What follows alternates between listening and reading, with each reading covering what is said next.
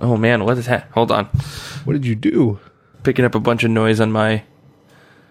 Okay, sorry. It's just my computer rubbing against my desktop. This happens every time we hit the record button. You're like, oh, wait, hold on. I hear some noise. Well, I you know what, Jeff? It's better than me not noticing it and being just like, okay, whatever. And then just the constant in the background throughout my whole audio. So say thank you, Jeff. You're welcome. You're welcome. Shit. So what are we talking about today, Jeff? We're talking about, actually, this is my topic. We're talking about fandoms, and I realize the word fandom kind of has a weird connotation because fandom is like this whole thing. It's really big on the internet, and I feel like fandom, the word, I really started to hear about it on like Tumblr and stuff, but fandom can be applied to, all sorts of things. It can be being obsessed with jogging. It could be obsessed with the Olympics. It could be obsessed with anything. It's being a big fan and being a part of a greater group of folks that are into a specific thing. So I came up with a bunch of stuff that I'm into. I think you came up with a bunch of stuff that you're into. And really it's mostly just a question of what are you into? What kind of stuff are you into that like you spend your time thinking about and researching and like diving into and reading people's tweets and different websites and all that stuff. What subreddits do you subscribe to? Yeah. That's a good one. I think the subreddit thing is a really good indicator of like what you're into and stuff like that. Sure. Yeah. I mean, like passions are passions and you are usually not the only person that has a passion about certain things or you're really interested in certain things. So you can find other communities and places where people can get together and for lack of a better term, nerd out on certain things that you're interested in. And it doesn't have to be like nerddom stuff. It could be like true crimes. Like there's cons about true crime. There's cons about like everything, under the sun. There's going to be cons about it and stuff like that. Or, subreddits or, Facebook communities or, things like that. And that is one of the aspects of fandom. I was really interested to sort of see where you were going to go with these fandom things. Yeah, because I went straight nerdy shit because that's just who I am, but...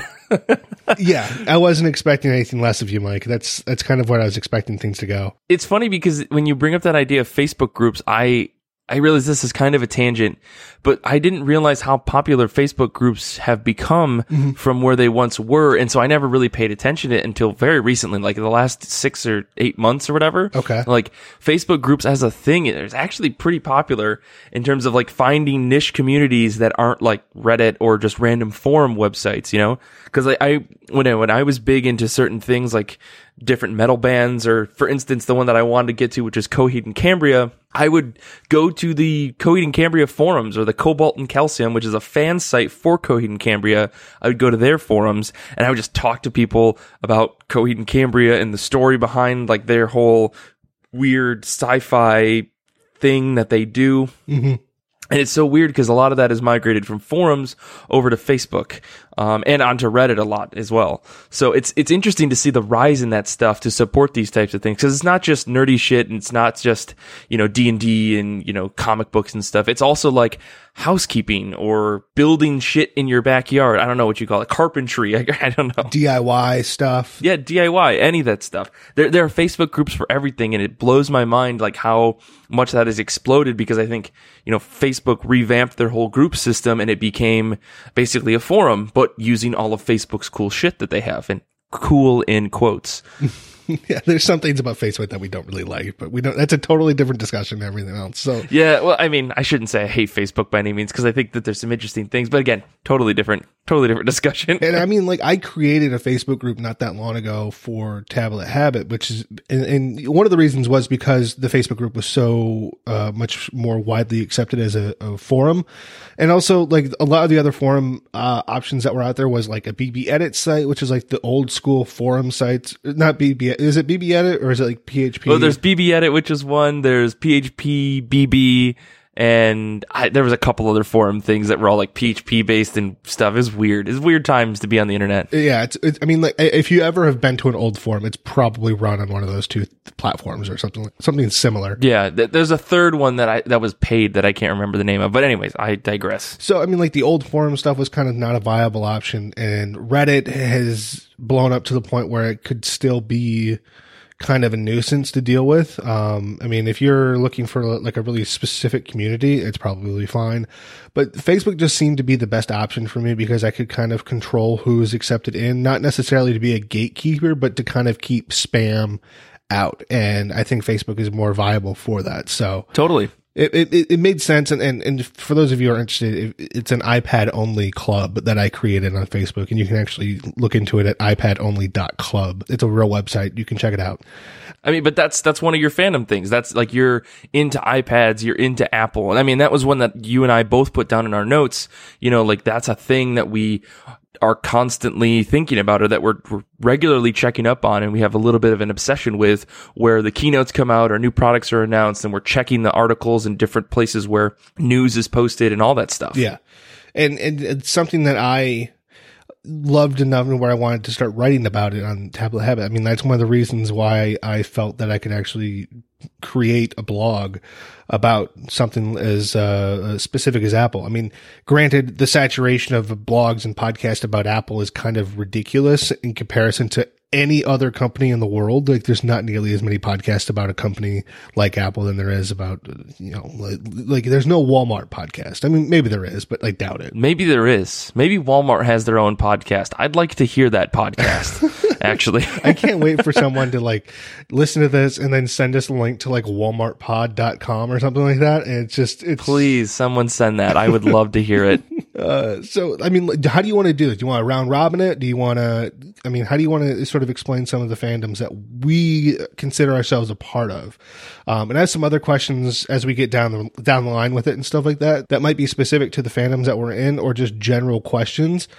So, I mean, do you want to do round robin style? How do you want to get this going? I was kind of thinking, you know, round robin. We can go back and forth on this. I mean, I'm really curious to hear, actually, to start with your Kevin Smith option that you have. You wrote down Kevin Smith, and it's big. You've got a bunch of notes on this, and I've always really been curious about, you know, you've told me maybe bits and pieces about why you dig this guy and all this stuff. But I want to hear you like explain it to me here. Like, go in depth on this, because I've got some questions. So it's kind of a longer story, but I'll try and make it I'll try to surmise it as much as I can. But like, sure, Kevin Smith was a big part of my life when I was like growing up, which is a weird thing to say because his movies are not meant for children that are growing up. They're meant for adults who have already been grown. Like, right. It's hard R movies that he creates, and like nothing about that should have been in my hands. But this is back in the day when Blockbuster was still a thing, and it was a mile away from my home. So I'd ride my bike as a kid. You know, I'm like 15, I think, 14, 15 at this time.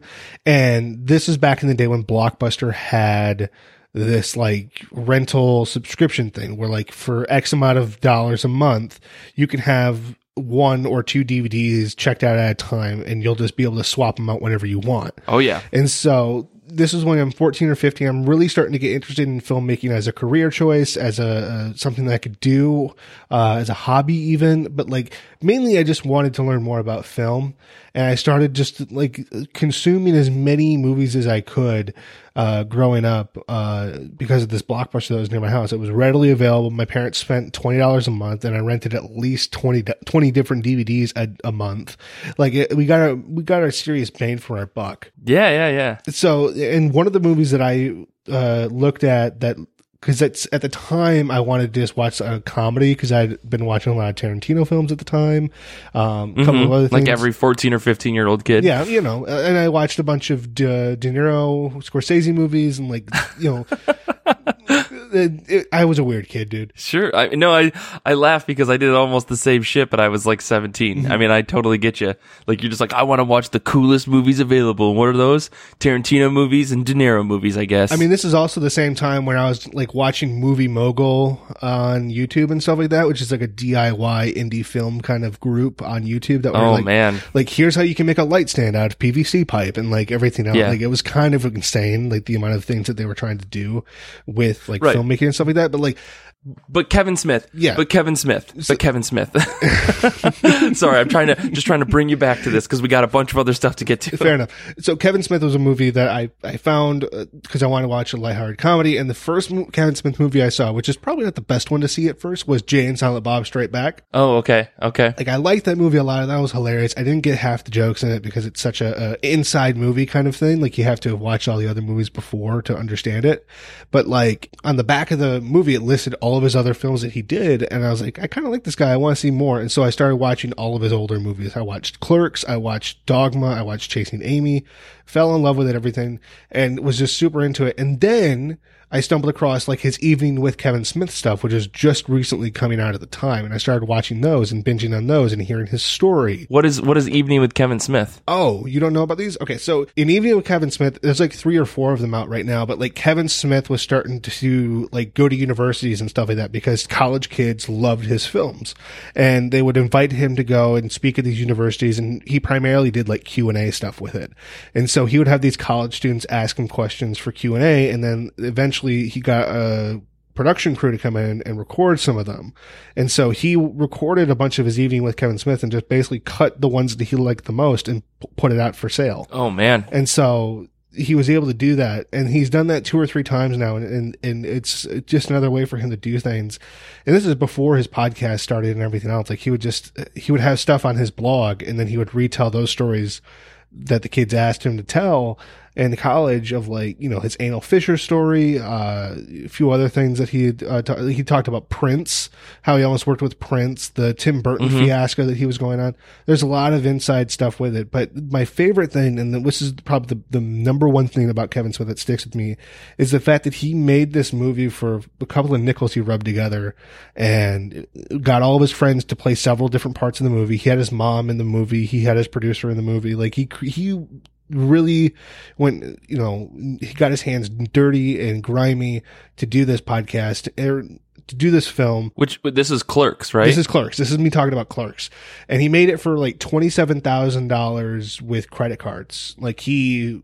Yeah. I've heard this story. Yeah. This is a good one. I think like if you can go out there and find Kevin Smith telling the origins of Clerks, it's fantastic. There's plenty of ways you can find. He talks about it a lot, but like that origin story really stuck with me. It kind of lit a fire under me when I was just getting into this filmmaking thing that I wanted to do and really diving into it and wanting to do some stuff with it. And from there, I moved on to learn more about him and throughout the years, he was always a staple in my filmmaking hobbyist, I guess, because I'm not a filmmaker by trade, but like it's just something that I've always been interested in. And Kevin Smith is the guy that I always really enjoyed. And he then put a book out called Tough Shit, and that book I read every year at least once. I read it every year, and he like that book really resonated with me. And there's a section in the book where he was talking about how he learned after film school, where he dropped out, of like, I started to sort of realize that I surround myself with why people, as in like, why do you want to make this movie? Why do you want to do this? Why do you want to do that? Why, and things like that, of like people questioning why he's doing the things that he wants to do. And he wanted to surround himself with more people who are like, why not people? Like, why not make a film? Why not me? Why not do that thing? Yeah. And that just sort of stuck with me. And there's a few other things in that book that really stick with me, but like his reasoning of like, why not me? It's kind of the reason why I do everything that I do creatively, of like, why the fuck can't I do this? Why wouldn't I start a podcast with Mike about everything and nothing and try and form something with it? Or why not make a blog about the iPad? I mean, things like that. That's kind of how I go into things. And it's not always the best way, but like, it's how I get things started. And I had the pleasure of meeting him at Podcast Movement a couple of years ago when I was able to go to the one in Chicago, and he was one of the keynote speakers. And I actually stumbled across him when he was on his way out. He had a couple of security guards with him, and I didn't think anything was going to happen. I just wanted to say hi to Kevin. I was like, "Hey, Kevin." And like, he stopped dead in his tracks and started talking with me about it, about him and asking who I was and what's going on. And, I shook his hand. I just want you to know that because that's so cool. It gets better, dude. It gets better. And I was like, I just wanted to shake your hand and say thank you for everything that you've done, because of your mantra of why not. It's the reason I started doing podcasting and everything else creatively. Like that's all I ever wanted to say to them, man. I didn't really want to say anything else. Yeah. He gave me an unsolicited gigantic hug and just leaned in and said, "Give me a hug, brother." And I'm like, okay. And I'm just like, "Thank you, man. I really appreciate everything you've done." He goes, do you have like a phone you want to take a photo with? And, because Kevin was there, I was reading Tough Shit again, and I had it in my bag. And I was like, "I have your book with me right now. Would you mind signing it?" And so he did. And, you know how they always usually have something written for the person on it and stuff. He just wrote, "Jeff, why the fuck not, Kevin Smith." So I have his book signed. Oh man, that's so cool. Yeah, it was super, super surreal. I remember, I think I remember when that actually happened to you, and you would like immediately or very soon after texting me. It's like, Mike, you would not fucking believe what happened. Yeah. It was so cool. Like that's so awesome for you, dude. I'm so glad that happened, because like, when the fuck else are you going to get the chance to potentially meet this guy? It's so awesome. So cool. I don't believe in serendipity or anything like that, but it's something very fucking close to it, man. Right. It was really surreal and really exciting. So that's why I love Kevin Smith, and I'm part of his fandom, and watch every movie he's made and everything that he creates, whether it's his podcast and stuff like that. Like, I've been following it since, I was a kid, of like seeing where he is with these things. And Kevin Smith is probably one of the big reasons why I actually started podcasting in the first place years back, because he was talking about, when he created Smodcast and creating that network of podcasters and stuff like that. And it was just something that I was super interested in, and the whole why not thing was still stuck in my head, and I'm just like, podcasting's easy, why can't I start doing that? So I did, and that's what I've been doing for the last 6 years, off and on, of like just doing podcasts.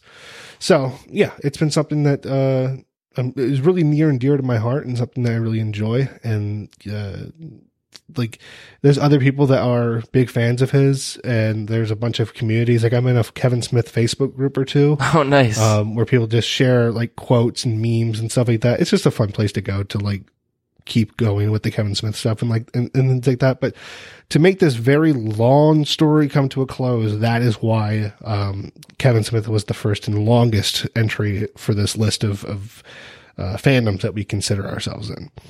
Yeah. Let's get the big one out of the way for you, though. X-Men. Oh boy, I was gonna say, I thought you were gonna say D&D, because that's also a big one. No, X-Men. 'Cause you teased that last time, and I know you well enough to know that you have some words to say about X-Men too. So let's get the big ones out of the way. Sure. I mean, X-Men for me has been a thing since I can remember. Like, I've always been into the X-Men, not like constantly, since I was a kid, but it was always something I always thought about like fondly as I was growing up. And, I didn't really know where to get comic books when I was younger. So, I never really got into it until I was probably in late high school. I may have told this story. I think I definitely told this story on I Read Comic Books, but a friend of mine wanted to buy me a birthday gift, when we were like 16, and it was like weird, because I was like, I realize we have money, but like, you don't have to buy me anything, we're friends. So long story short, he ends up buying me volume 2 of X-Men, like Marvel Masterworks X-Men, and I realized it's volume 2. And so like a couple weeks later, I go back and buy volume 1, and then I read them front to back, like one after the other, and then I read them again, and I read them again, and I'm like, man, I remember why I like X-Men so much. And it's like, it's a series of misfits and characters that are like constantly downtrodden, but somehow find hope in the world that really doesn't like them. And that always has been like super inspiring as something that, like, even, despite your physical or differences, or the differences that you have with people, like, there is still hope that there is good in the world, and like that someone will be watching out for you and is willing to care for you, even though you may hate them, which is like a really weird concept that, people don't, I don't know, people talk about, but I don't think we see enough. And it's something that, like, I really, really enjoy, like reading about the drama of these characters and their, relationships. And the more you read, the more you start to fall in love with them. And there's hundreds and dozens of, dozens and dozens and hundreds of them. It's crazy. Like, there's a character for everybody, and there's a character that's going to be interesting to everybody. And the X-Men is just like, is constantly just like a thing that I want in my life, because I love these characters so much. And I mean, I've been reading X-Men books for almost 12 years now.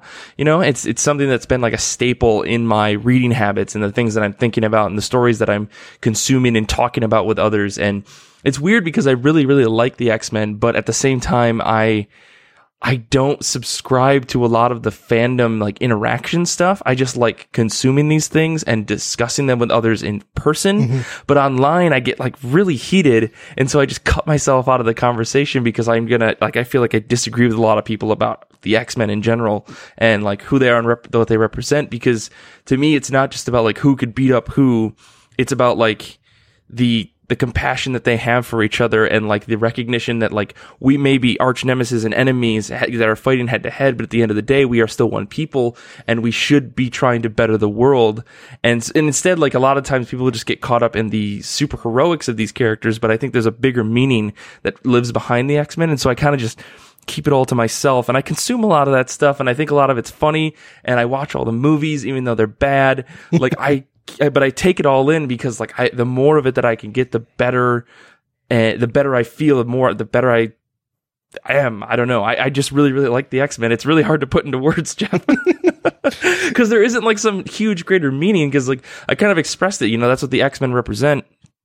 But it's never something that I'm like, you should read the X-Men because they represent the greater good among evil. Because that's not what all the books are about. But I think on the whole, when you look at the larger X-Men story, that's kind of the story that they're presenting. But to get someone to sit down and read a comic book about that is totally different. And I don't think the movies necessarily represent that well either, even though they try to. Mm-hmm. But it's like there are characters that I just really, really love. Like they're rascals, and they're, they've got these super strong ideals that they try to hold on to, but they're constantly challenged about them. And I really like that about the X-Men. And you can find that in other comics, and you can find that in tons of other stories. But for me, it's always been like, I always come back to the X-Men as like the kinds of stories that I like, because they were in some weird way, probably as a child, they were like one of the first stories where I saw that kind of conflict, where there was action and drama, and there were these strong messages that were being pushed out, while all of this was happening. And it's always just resonated with me really well. Yeah.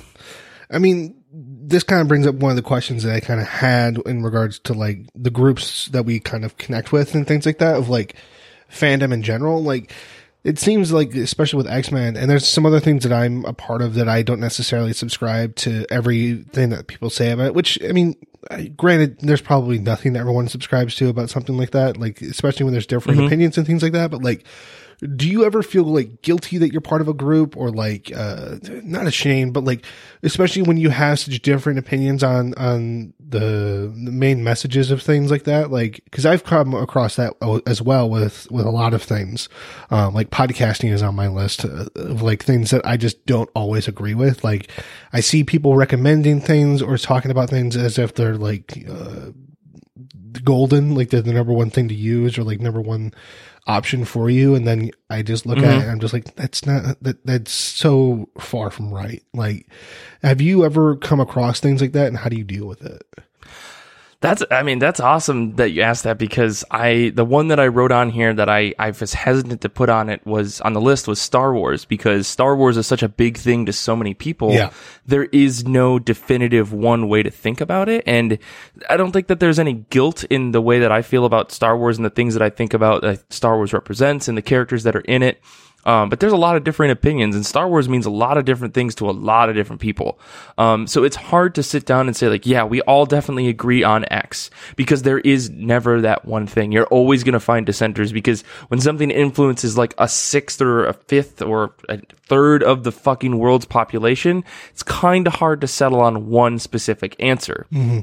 So with Star Wars, you kind of take the good with the bad. And for me, I kind of internalize it like X-Men, where I'm like, despite what everyone says, this is kind of how I feel. And if there are others out there that agree with me, that's great. And I'll probably show my support.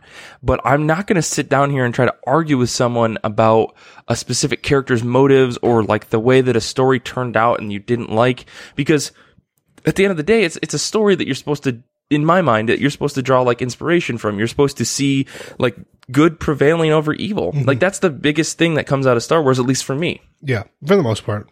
See, and that's the thing right there. That thing is like, someone says for the most part. Well, what I'm saying is that like the end of Empire, there's no good that comes out of it. Like, that's what I meant. Sure. Yeah, well. Oh, see, Jeff, and I could go into a whole thing about that right now, and I don't want to, because I don't want to argue with you about it, because I just want to appreciate Star Wars along with other people. I totally agree. I want to be happy with people. I don't want to be negative about this thing that has brought so much light to the world, that has made things better, I think, in terms of storytelling for people, and such a mass-marketed, like global spanning thing.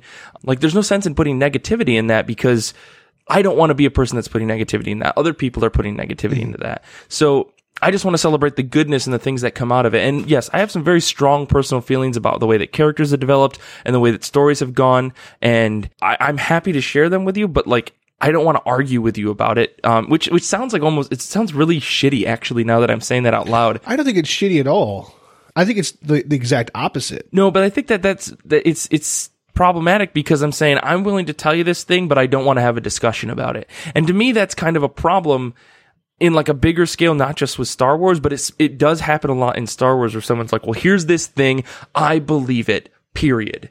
No discussion. And that sucks because we should be able to have discussions, but I think there is a fine line to ride between discussion and argument and like people picking on something just for the sake of picking on it and being negative about it. Cause you can have a positive discussion about something and have a good time.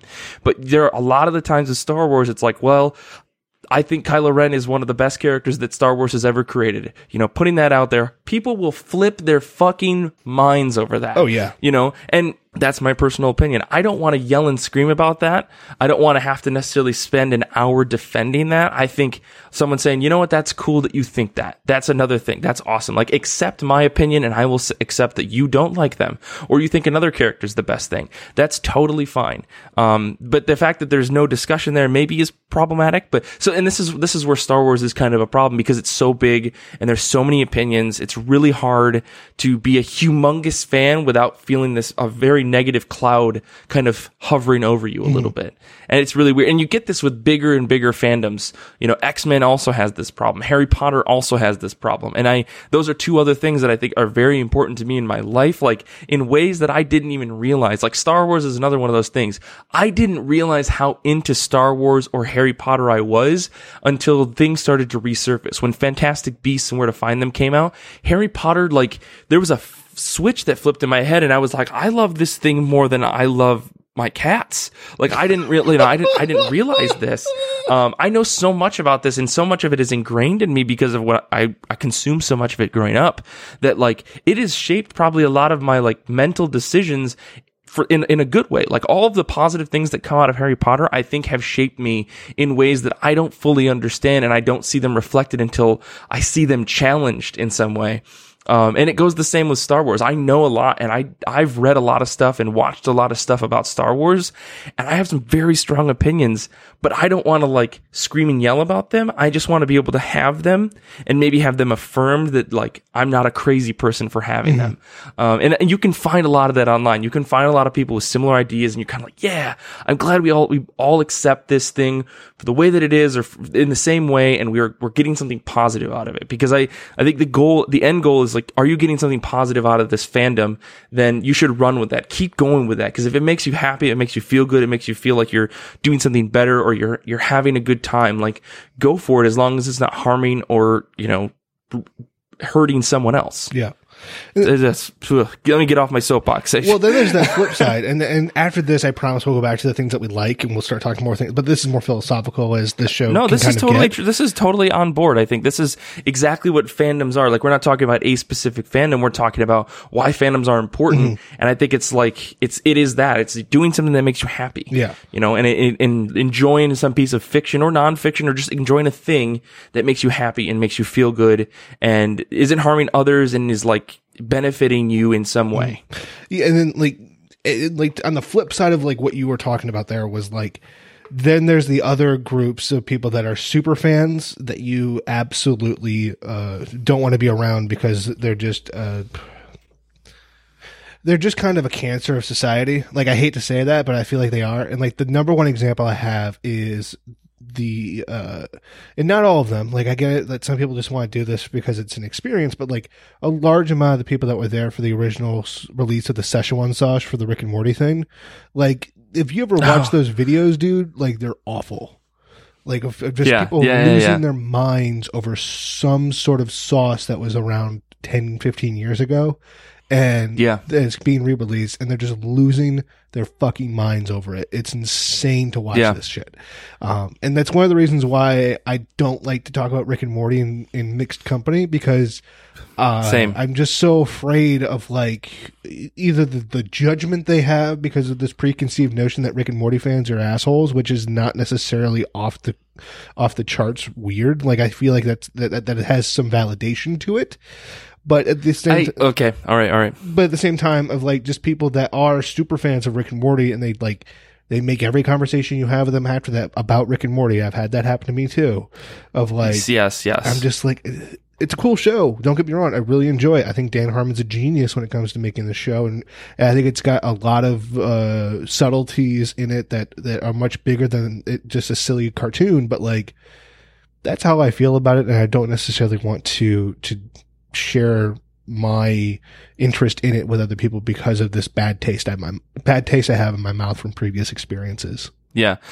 Rick and Morty is one of those shows that it has, some people have made it a bad thing and like have ruined it in some ways. And again, I'm putting negativity into this fandom and I feel fucking shitty about it. But like there are people out there that have like made it not fun to talk about Rick and Morty, and therefore you have to keep it to yourself. Like, I'm not walking around telling every person I know, and of course, here I am on this podcast saying it, but I'm not out in the world like telling people every time they bring up Rick and Morty, oh, have you read the comics? Oh, have you done this? Because I read the comics. I've watched the show 2-3 times. I have no need to have a long philosophical discussion about Rick and Morty because at the end of the day, I think that's Dan Harmon's biggest joke on all of us, to make this show bigger than what it actually is. Which is kind of what Community was about too.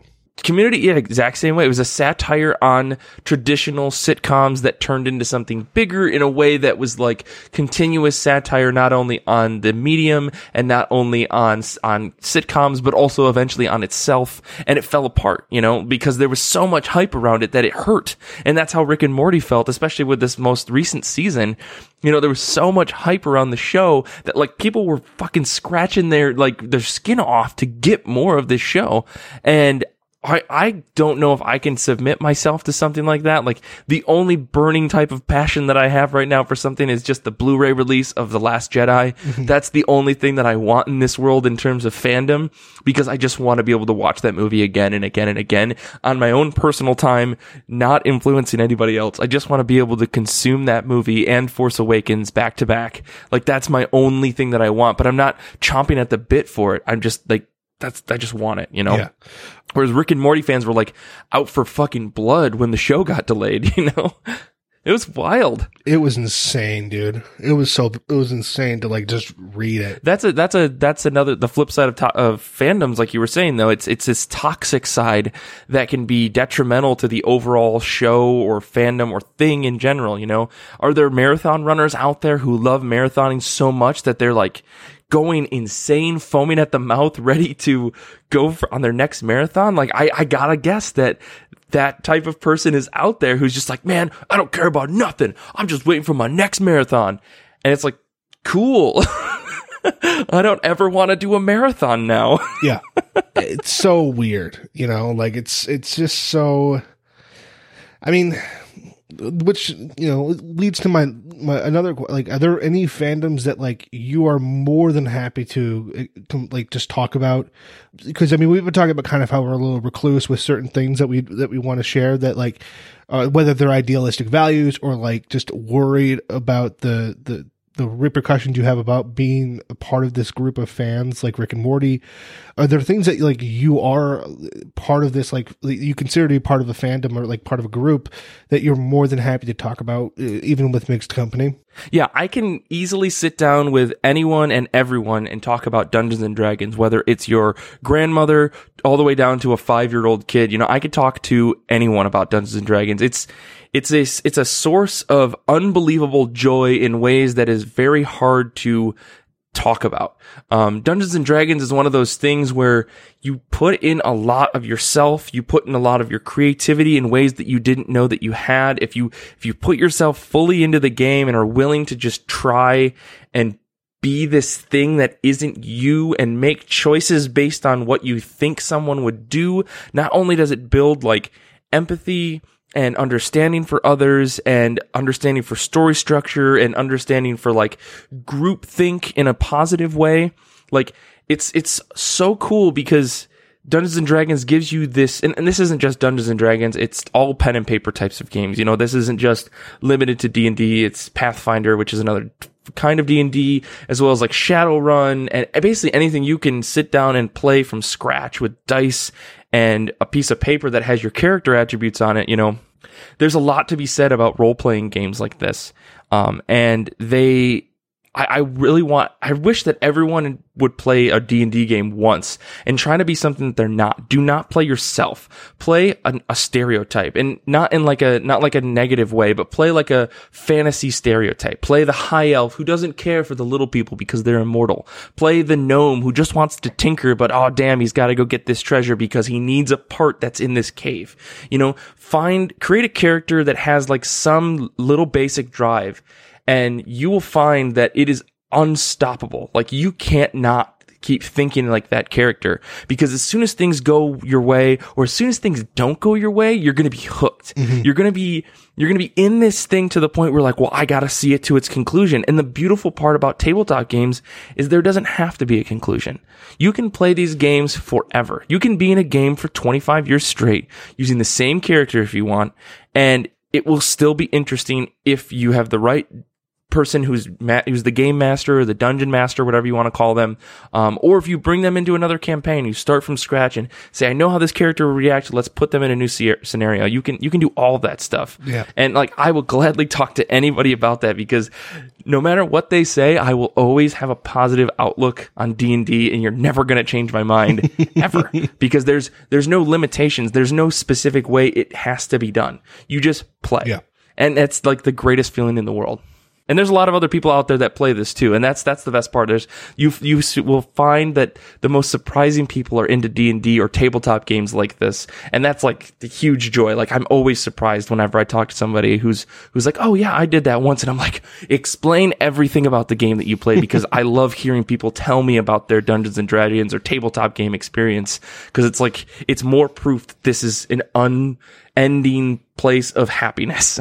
The number one person that I was super surprised to see was super into D&D is the celebrity Vin Diesel. Like, I don't know if you know this, Mike, but like Vin Diesel. Oh yeah, I feel like this is out. He's got his own little show or podcast now where he's played D&D, I think. Get the fuck out of here, really?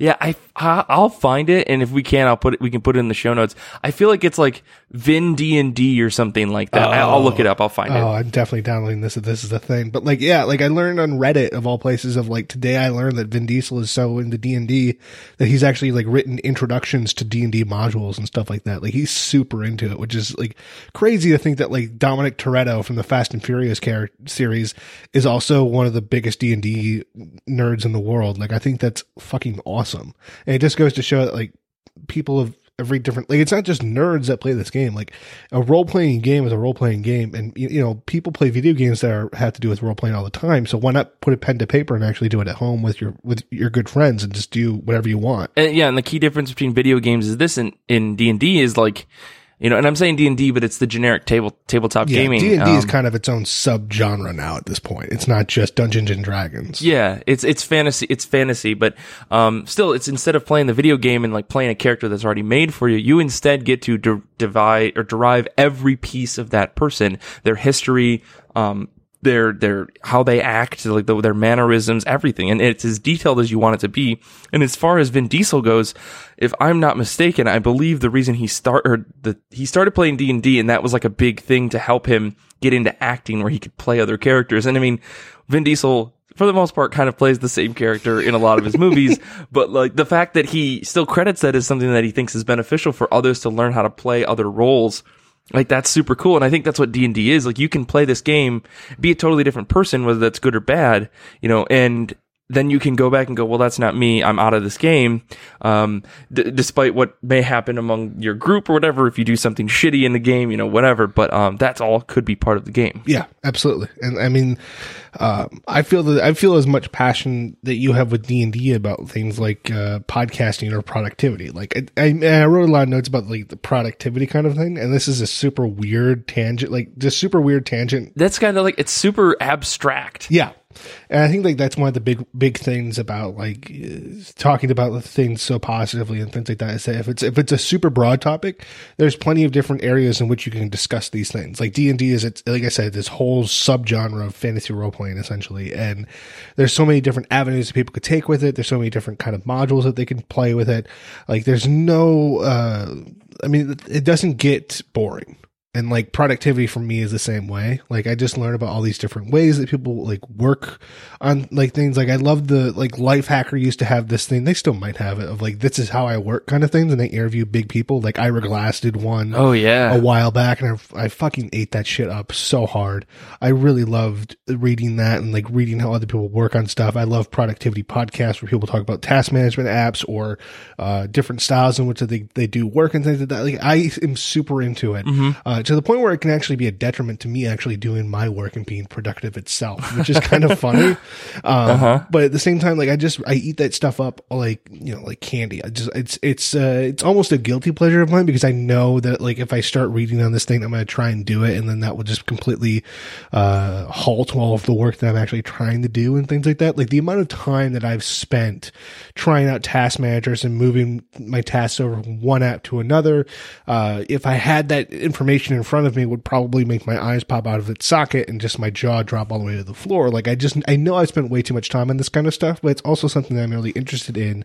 And I read books on it. I read blog posts on it like daily almost. And like, just like a bunch of, things that I look into of like how people do their work, because it's just something that I'm fascinated by, and how people have I have a method to their madness kind of thing.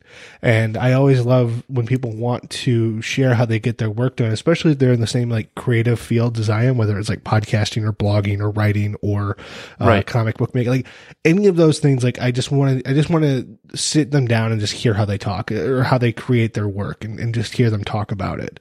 It's just something that I'm super interested in and love to hear about and how they do the things. And it's kind of nerdy. Like it's really nerdy, I should say. It's like, I'm just like, how do you do all the writing that you do? And like, what kind of apps do you use? Or like, what's your writing workflow? And like everything else. Like I ask people that every once in a while and see how people do their work and things like that. On Twitter, I ask people a ton on that and everything else. But I just enjoy talking about it, and I never really find any negative things to say about it. Like I never really criticize how people do their work, because they're obviously creating things that are worthwhile to read or listen to or watch, and hearing how they manage to deal with all the ins and outs of those works is fascinating to me. And I just love hearing about it.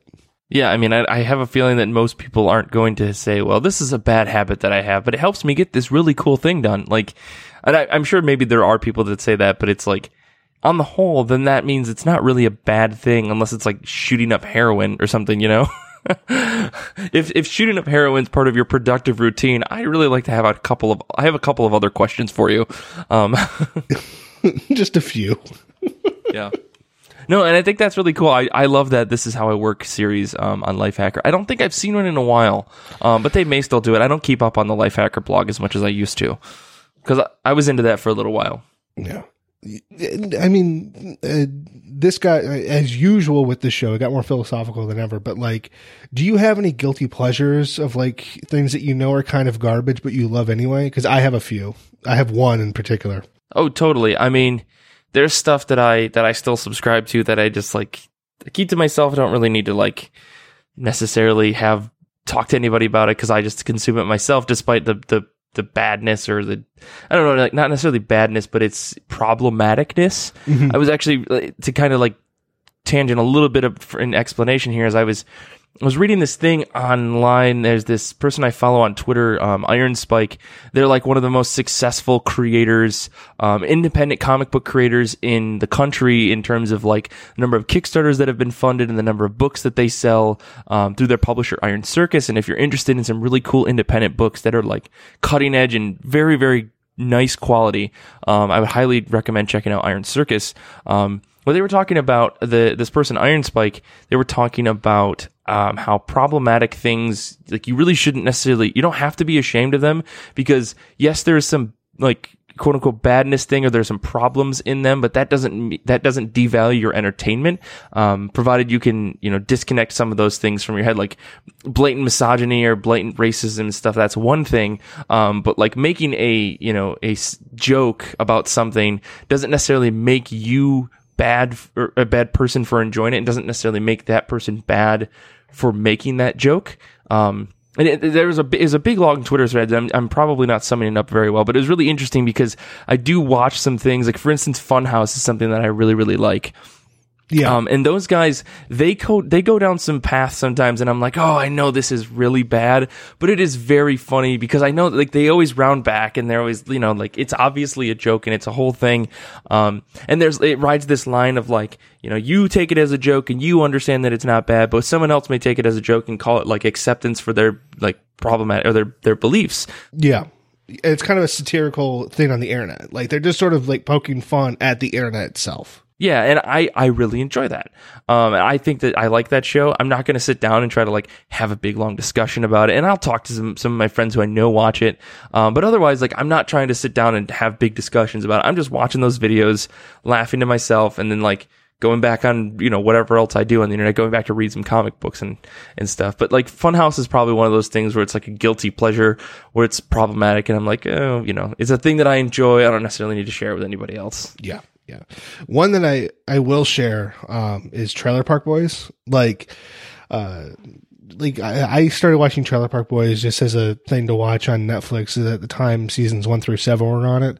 And this is before Netflix picked them up. But, like, Trailer Park Boys, I think it's a hilarious show, but it's like the dumbest of comedies ever. And, like, that's kind of their style, and I enjoy the hell out of it. Yeah, same. Like, I'm wearing my Sunnyvale jersey as we were recording this right now, and you know what I'm talking about, because I wore it as a Halloween costume. That's awesome. Yeah. So I still wear it all the time, and I enjoy the show a lot.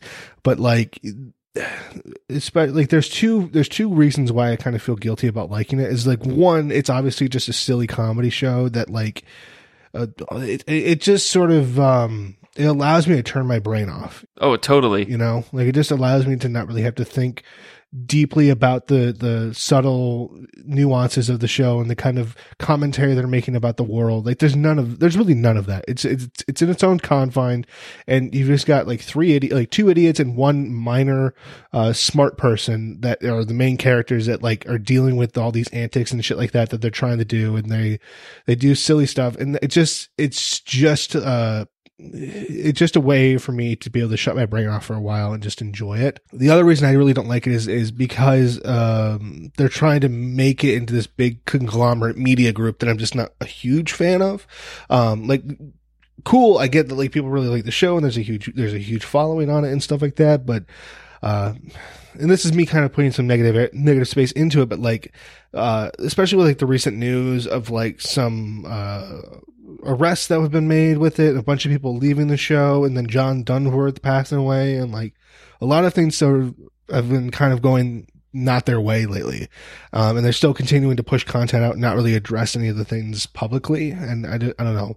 But, I mean, mainly it's just that, like, it's such fodder for my brain that I can just sort of allow myself to enjoy it, even though it's not necessarily the most educational of shows. It's not like Planet Earth or anything. It's just three Canadian guys that are just like, what can we do to make some money? Oh, let's grow some weed. Ricky, we've already done that 6 times. But, like, let me just poke some holes in that argument, because, like, not everything that you watch needs to be, like, a commentary on a thing that does something, like, super positive and, like, or not positive, but, like, that, like, does something to, like, you know, grow television or something. It's totally okay to, like, have a show that is funny, enjoyable, and is just kind of, like, using the same kind of shtick that we know and love. Like, just because if it ain't broke, don't fix it, to a certain extent. Because I think, like, Trailer Park Boys is interesting because they took the mockumentary format and they, like, slapped it around and kind of made their own dumb way with it.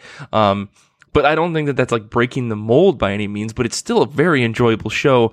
And it's funny because I read this article at one point about how Trailer Park Boys is the most sexually accepting show in all of television history. And I was like, what the fuck? Like, that was one of the headline. And it totally is, because there's, like, people are, like, bisexual, they're in polyamorous relationships, they're like it's all over the place, and no one there's ever transgender characters in it. Like, no one questions it ever. And no one ever, like, pouts their nose at it. No one ever calls it weird. Like, the biggest joke in the first couple seasons is that Randy and Leahy aren't out. That's the only thing. Like, they're keeping their relationship a secret so that Leahy's ex-wife doesn't find out about it, but she already knows. She's just like, Jim, I'm just waiting for you to say it. It's fine. Just let me know that you're with Randy. Like, that's it. That's the that's the whole conflict of their relationship, which I think is so crazy because that show came out in like what, 2005? Super early. Like still like it was like a thing. And I it's so funny because I didn't realize that was a thing until someone actually wrote an article and pointed that out. And I was like, wow, when you think about it, Trailer Park Boys kind of covers the gamut of a lot of things. And they do it really well in a way that they never poke fun at it. They never look down at anybody about it. It's just the way things are. And they accept it because that's how things would be if they never have to point it out. And I found that so interesting. Does that make Trailer Park Boys a groundbreaking show? Probably not, but it is a very interesting thing to look at. And I don't think there should be any shame around it liking that show. And I'm just defending my own love of that show. So yeah. Like it is totally dumb. It is like a really dumb, turn your brain off kind of show, but that doesn't make it inherently bad. No, I think that's right. It's just, I always sort of connect it as like a guilty pleasure of mine just because I know, there's definitely some judgment there's plenty of people that don't like it. There's plenty of people who are just like, this is real educational, Jeff. I'm really glad that you spend your time watching this show. But yeah. I get it. I mean, it's the same idea as like watching Jackass or something, you know, it's the same kind of mantra of like, this is real great to watch. This is stupid. I'm like, yeah, but it's my stupid, you know, it's just something I like. So, I think that like, I like the idea of like, handling these kind of like fandoms and stuff like that, and like there's different aspects of these things in different areas in which that we kind of covered with this. But like if there's like one fandom that like you would want to push on someone, like to not necessarily like if you don't subscribe to this then you're wrong kind of thing, but more along the lines of like you're in a treat if you watch this or things like or consume this or do this. Like, what's like the one thing that you kind of like push people to like really get into just so that they can be a part of the same fandom as you? Oh, it's Dungeons and Dragons. It's D&D. It's tabletop RPGs, man, by a long shot. If I could find an RPG that works for everybody, that would be the most glorious day. And I mean, if I could find the time to play all the RPG games that I want, that would be another glorious day. But yeah, if everybody played tabletop RPGs, I think it would be fantastic. I'd love to be able to just talk with people about their experiences in playing tabletop games. Yeah. Like that. Yeah. Mine is mainly for podcasting. I still feel that like most people should have a podcast. Not everyone. I used to say everyone.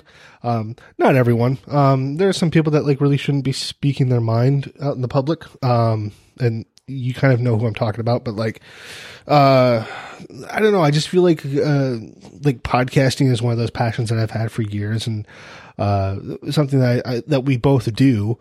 That like I feel that if people that want to share their message or ideals online that aren't inherently negative or putting other people down, they should share. And it's like, for me, podcasting is like the one last place you can do anything that you want without anyone telling you what you can and can't do. You know, like all you have to do is have a site, a couple of microphones, and an internet connection, and you could record and talk about any of the things that you want to talk about. If you want to talk about Smurfs, go ahead and talk about Smurfs. If you want to talk about Trailer Park Boys and do a podcast about Trailer Park Boys, have at it. If you want to talk about Star Wars, there's plenty of other shows that do that. You can be another one. Totally. And it's like the wild, wild west. And one of the reasons why I love the internet in general is that like it's one of the few things that you still have online that you can just do without anyone telling you what to do. And this kind of goes back to like the why not kind of idea from the Kevin Smith thing that we brought in the first place. But like, that's what podcasting to me is. It's like one of those last pieces of creativity that you can do for very low cost of entry and, very easily get it done, and share it with the world if you so choose. And like, if anybody that is interested in like learning about podcasting or like doing podcasting that I talk to in person, they want to know more about it, because I'm really open about it. Like I talk about it at work more so than I probably should. I don't know if it's really allowed or like, they haven't talked to me or I haven't gotten in trouble with it or anything like that. But like, like people always want to know how I do it or what they can do and things like that. And I always tell them like, if you want information and help with it, more than happy to give it to you and more than happy to talk about it with you. And when I find out someone that I know does a podcast, I always like dive in head first of like, what's your show about? What are you doing with it? Things like that. Like, I always feel like someone should be on a podcast at least once just to sort of see how it is and how much fun it can be. Yeah, man. I totally agree. So what are we doing next time then? I feel like we're winding down. So what are we doing on the next episode? What are we talking about? I've got 3 different topics here. I don't know if you see it in the bottom of the doc or not, Mike. I do. I have a couple. I do. You got to pick one. We're not doing any of this multiple choice bullshit. You got to pick one. That's the rules. Them's the rules that you decided from the get-go. We can't collaborate. We can't just see how you feel about it before we get started. Or am I just telling you what we're doing? Absolutely not. All right. Eeny, meeny, miny, mo. Catch your time. Let's do writing workflows. And I think you know why I'm going to pick this one. Because I bought something that's really silly that I want to talk about next episode. Okay, let's do it. Writing workflows. I don't even entirely know what that means, so you're going to have to share with me everything about what that is in the next couple weeks or a week or so, and then we'll have a big, long discussion about it. I'm excited. Yeah, let's do that. That'll be fun, man. All right, cool. Until then, Mike, where can they find you online if you wish to be found and talk more about Star Wars and D&D? Yeah, you can find me on Twitter at Mike Rappin. You can also check out my other podcast, I Read Comic Books, where we talk about comic books every week and a specific thing about comics. It's quite honestly the best comic book podcast out there. You can find us on Twitter at IRCB Podcast or at our website, ircbpodcast.com. And you can find me over at tablethabit.com or over on Twitter at I am Jeff Perry. A quick little plug is that there's a new podcast that I'm actually going to be on here with another guy by the name of Christopher Lawley called A Slab of Glass. Yeah. Oh my gosh. I'm so offended. Yeah. So the podcast is called The Slab of Glass. It's all about the iPad. We've got episodes 1, 2, and 3 coming out the week of March 18th. And then after that, it'll be every other Friday. So if you want to find out more than that, you can find it at aslabofglass.com or just find a link in the show notes and you can find it there as well. Mike, I know you don't work with the iPad, but if you start to use the iPad, I'll have you on as a guest. Ooh. Well, if I get a new iPad, I don't think I'm going to get a new iPad. So we'll see. Okay. I do have an iPad, so I can at least speak to that. Okay. I just like the idea of having you as a guest and just asking you, so what do you do with your iPad? Well, I have it. All right. That's it for it. I definitely have it. That's it for this week's guest. Thanks for having me, Jeff. So anyway, yeah, if you want to learn more, slabofglass.com or just follow the links in the show notes. Until next episode, Mike, say goodbye. Goodbye.